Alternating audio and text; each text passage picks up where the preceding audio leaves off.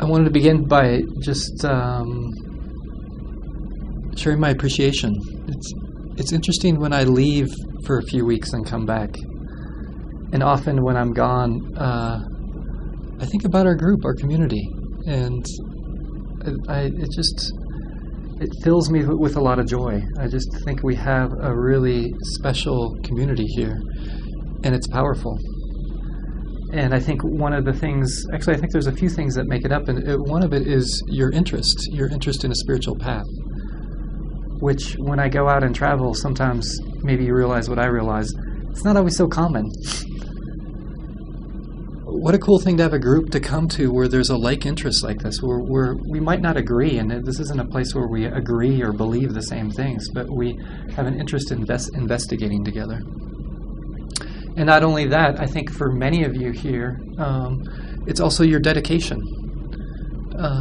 Many of you here I've seen here before, or I've seen you on a retreat or something like that. And it's just that simple dedication that I actually do find inspiring, the dedication to return back here. And when you think about it, that's really what this practice is all about, right? It's that kind of dedication when you return. You return back to your group or your community where you find a quality of investigation or curiosity around a spiritual path. It's the dedication to return to this practice, the practice of meditation, to return again and again.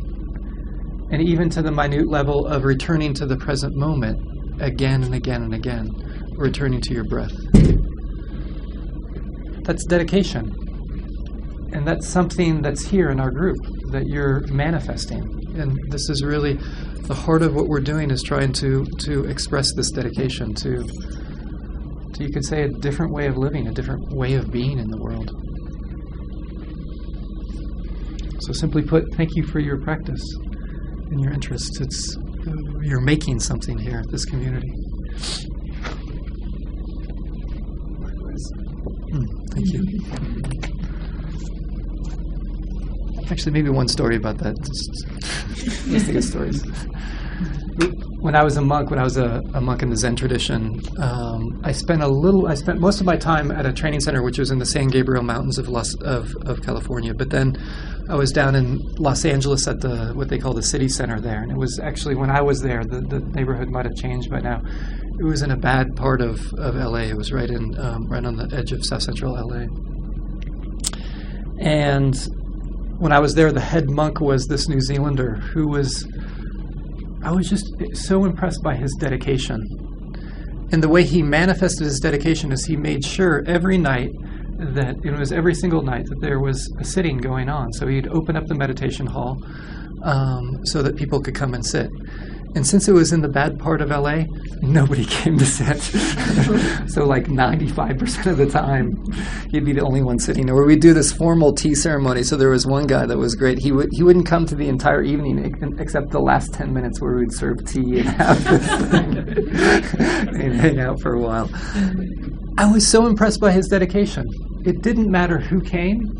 And the other thing is, it didn't matter what kind of attitude he was. I mean, at times he would be bitching and moaning about being a monk and how he hated the Zen community, and yet he was still doing it. And I think there was something really powerful just about that dedication. It was embodying the spiritual path, which is to actually show up, regardless of what's going on. Yeah, so that's what we're here for, is to simply show up. I want to continue with a theme that I've been talking about over the last few times that I've been here, and that's this theme of awakening or liberation. As I like to point out, this is what this is about. So Buddha was really clear. This is about waking up. This is about liberation. The tricky thing is how do you understand it? And what I've been doing is I've been trying to use different metaphors and images so that you can get a sense of what does awakening mean to you, and how is it going to fit into your life and into your way of understanding the spiritual path. And what I've been doing is I've been beginning with this simple definition that the Buddha gave of awakening that I think can be expressed in many different ways, or many ways of understanding it. But he said it's very simply, an awakened mind is a mind that is free from greed, hatred, and delusion. It's It's a mind that's not, you could say, entangled or hooked anymore. It's free of that. It's free of these things that bind us. Yet I'm asking the question, what does that look like? And how do you understand that? Some of the metaphors I've been sharing with you is, the first time I spoke about it, it was this metaphor of, it's like a fire that's being released from its fuel. Like fire unbound. And literally the word nibbana or nirvana is around this. It's around this metaphor of a fire being extinguished, but it was understood differently in India at that time. It wasn't extinguishing a fire, it was freeing the fire from its fuel. So a beautiful image of a fire being freed from its fuel. And then after that, I ventured into a few Zen images for you. The next time I came, I gave you this metaphor from Dogen of enlightenment or awakenings like the moon reflected in the water. And this striking thing that he points out, the moon, isn't it interesting? The moon never gets wet when the moon is reflected in the water. And also the water is never broken. And yet there they are. And somehow that's an understanding of awakening.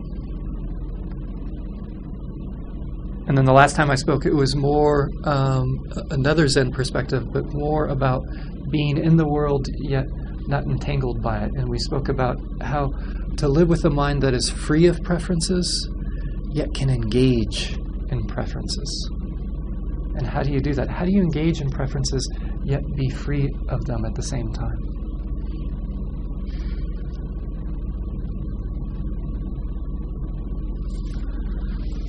Tonight, yet another angle.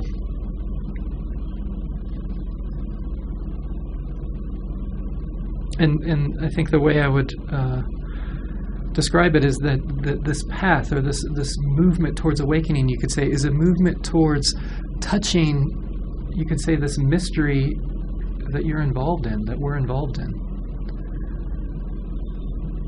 The mystery of this activity of living and dying. It's really a mysterious thing, don't you think? It's a trip. An author, as Brian Swim says, I love how he puts it, he says, 4.5 billion years ago, this earth, the earth that you're on right now, was simply a flaming molten ball of rock. And now it can sing opera. Can you say that last? And now it can sing opera. What a mysterious thing, right? What's up with that? And yet we're involved in that process somehow, in some mysterious way.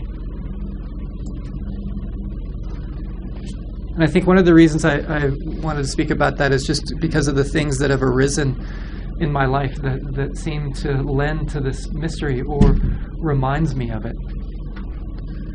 It could be, sometimes it's beautiful things and sometimes it's tragic things. For example, after I got back from this backpacking trip, there was a whole host of emails, so there's all this news. For example, there was an acquaintance at college that I found out who is my age who died of breast cancer. It was so tragic. She was really had written some really striking books with her father and done some really wonderful things. And actually, they had misdiagnosed her. She had breast cancer, and her breasts were so dense that they only gave a mammogram, and they weren't able to detect it until it was too late. So it was very tragic.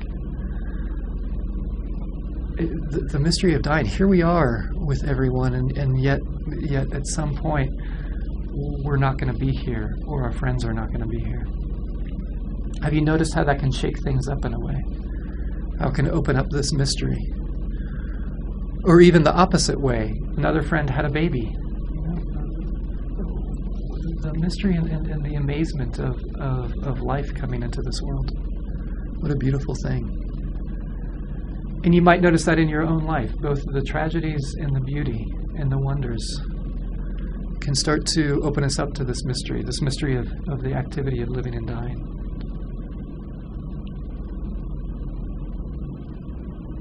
And also, this is something that I feel like is easy for me to touch when I go into the wilderness. One of the striking things about whenever I go on a backpacking trip is it's really so spiritually rich. Just to bring in some sitting every day, and of course silence. And I'm sure you've noticed this, how nature can evoke being into much more easily this quality of presence. And it's within that presence, I feel like there can be this quality of touching this mystery of being. Just a reminder of our outdoor retreat, because it really supports that. So a little plug for our 3-day retreat, which is coming up in a couple weeks.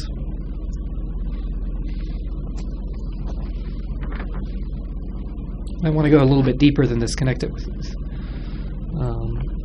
a little more deeply. Bill Moyers was interviewing Joseph Campbell, and I think he was asking Joseph Campbell about myth. That's what Joseph Campbell's all about. And he basically asked, so what's up with people's search for myth, and why is it so important? Is it about really... Is it really that all of us are really seeking what we're really seeking as meaning? And Joseph Campbell, which I find was quite surprised by this, he said no. This is actually what he said. He said, people say that what we're all seeking is a meaning for life. I don't think that's what we're really seeking. I think that what we're seeking is an experience of being alive, so that our life experiences on the purely physical plane will have resonances within our own innermost being and reality, so that we actually feel the rapture of being alive.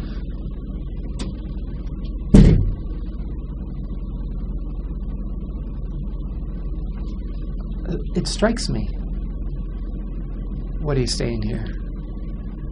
And for me, and maybe for you, you might hear the sense of that it rings true. There's something about the experience of simply being alive. And I invite you to reflect right now around this question of when in your life, when are the times when you felt most alive? You just reflect on that. When you really touch the experience of being alive.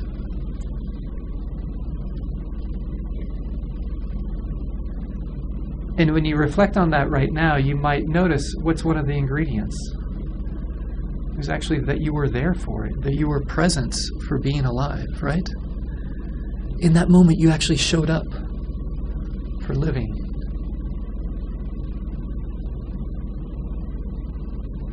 So I'm sure you're seeing the connection here with this practice. And not only that, in those moments where you really felt the experience of really being alive, it might be in those moments where you really felt like you were touching or tasting the mystery of this beingness, the mystery of aliveness.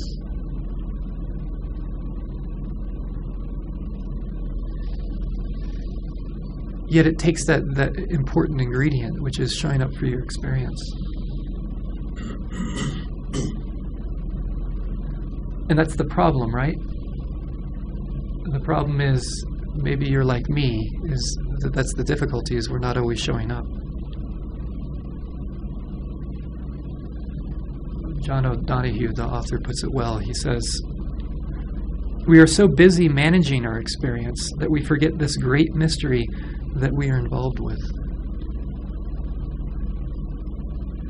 Our minds, if you notice, they get so caught up in managing, analyzing, figuring out, pushing things away, grasping onto things, that we forget this vast mystery that we're all engaged in.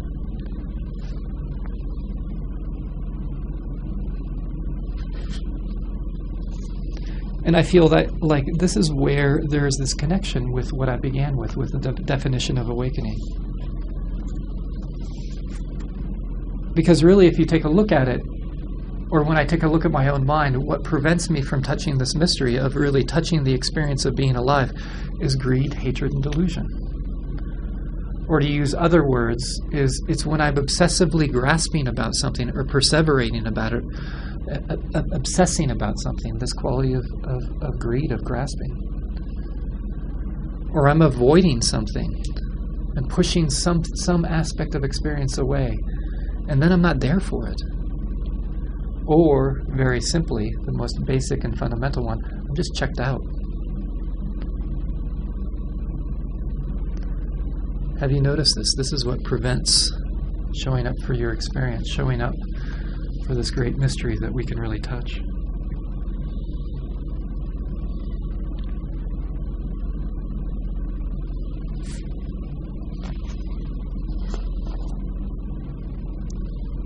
It's true, we can get lost in so much of that reactivity, like worry.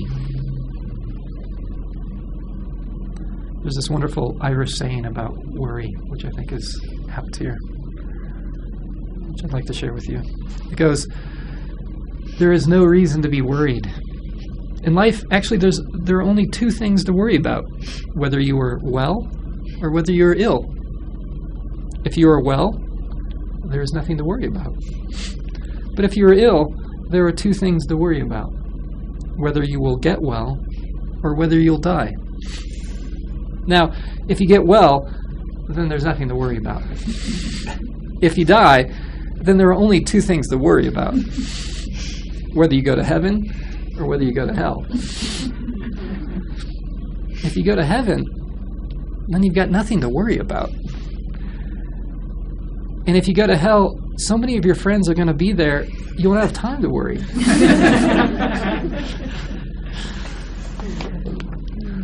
I thought that was a good solution.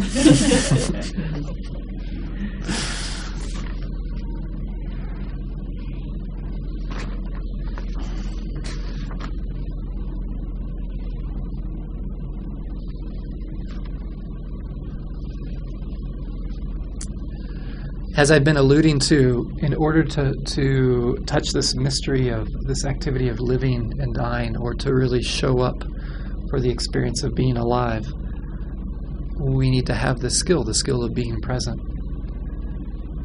So I want to speak a little bit about this in terms of this theme.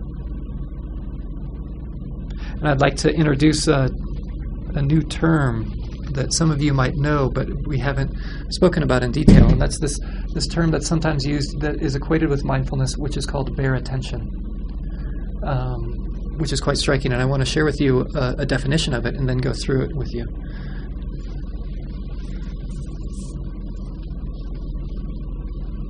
This is from Nyanaponika Thera, who actually was very influential in our understanding of, you could say, modern mindfulness. He says, bare attention is the clear and single-minded awareness of what actually happens to us and in us at the successive moments of perception.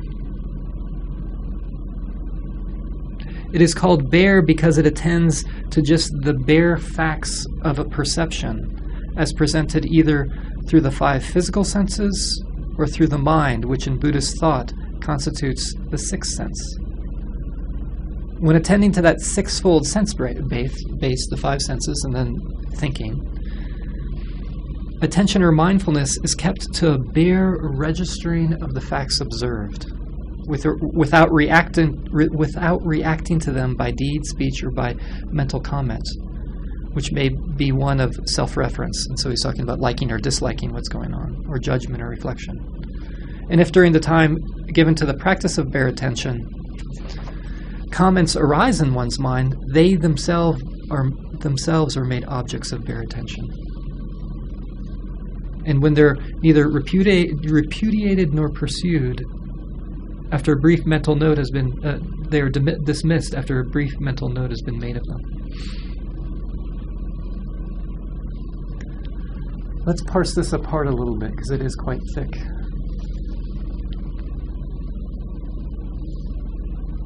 You might be hearing, do you hear how he's using this word bare a little bit? So he's saying that we have these six gates, you could say. This is really all of the entirety of your experience ends up being through these six gates, the five senses. And then it's quite fascinating that actually the thinking process is another gate. Thoughts come and go. They're not. So we always have this feeling like I am the owner of my thoughts and I'm always the one in control of my thoughts.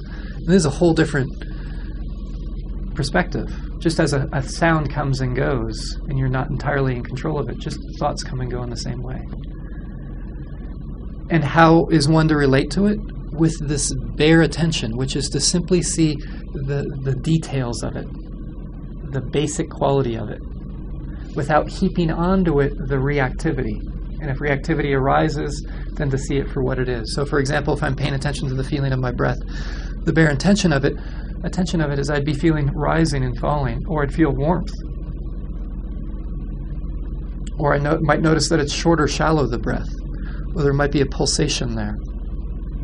That quality of bare attention. And then it's like, oh my God, I'm breathing so shallowly.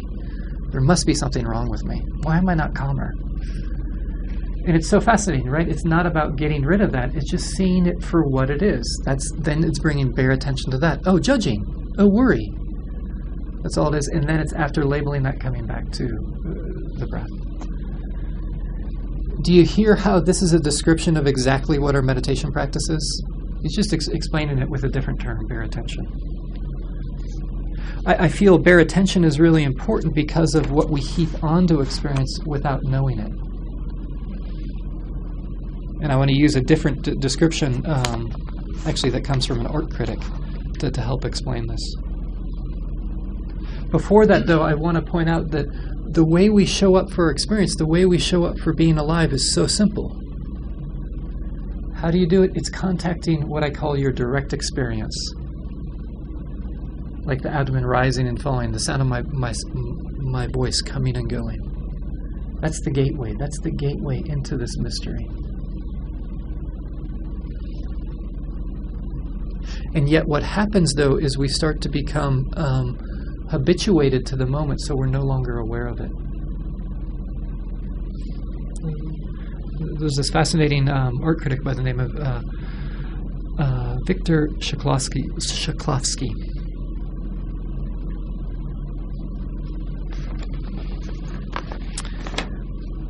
And he had this term for what he thought the purpose of art was, which is this process of defamiliarization.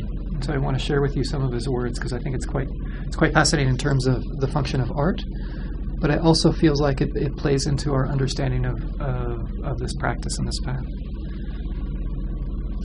He says, as perception or as seeing becomes habitual, it becomes automatic. And in that process, things are replaced by symbols.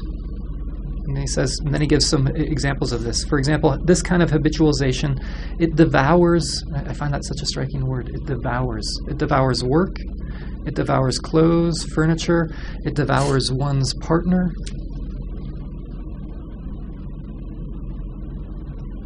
So what is he talking about here? What is this devouring?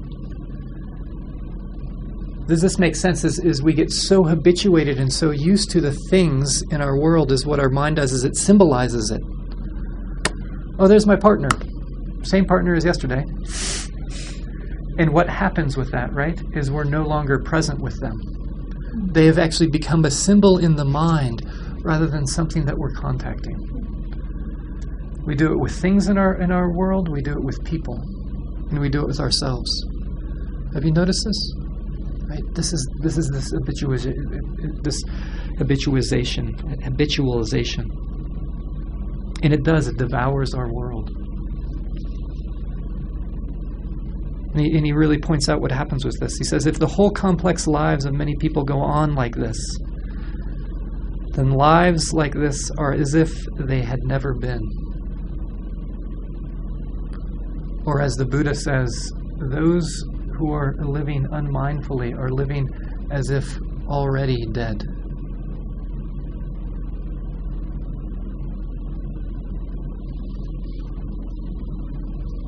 Striking, shocking.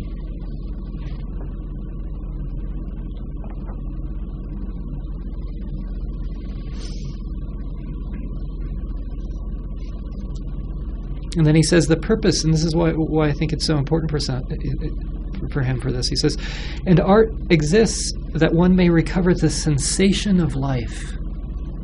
It exists to make one feel things, to make the stone stony, to really feel the stone quality of that stone. The purpose of art is to impart the sensation of things as they are perceived, not as they are known. The technique is to make objects unfamiliar.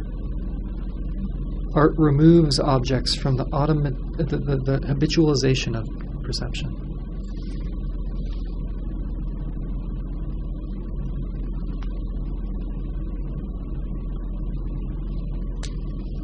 I find that to be a really striking description of art. Have you ever seen a piece of art where it makes you look at the world in a different way? That's a great piece of art. And what is it doing? It's allowing you to become unfamiliar with the world that you live in. Can you allow your spiritual practice to do the same thing with the basic things? With picking up a dish, setting it down, the feeling of water, a sound, becoming unfamiliar with them. So that we can touch this mystery that we're all partaking in.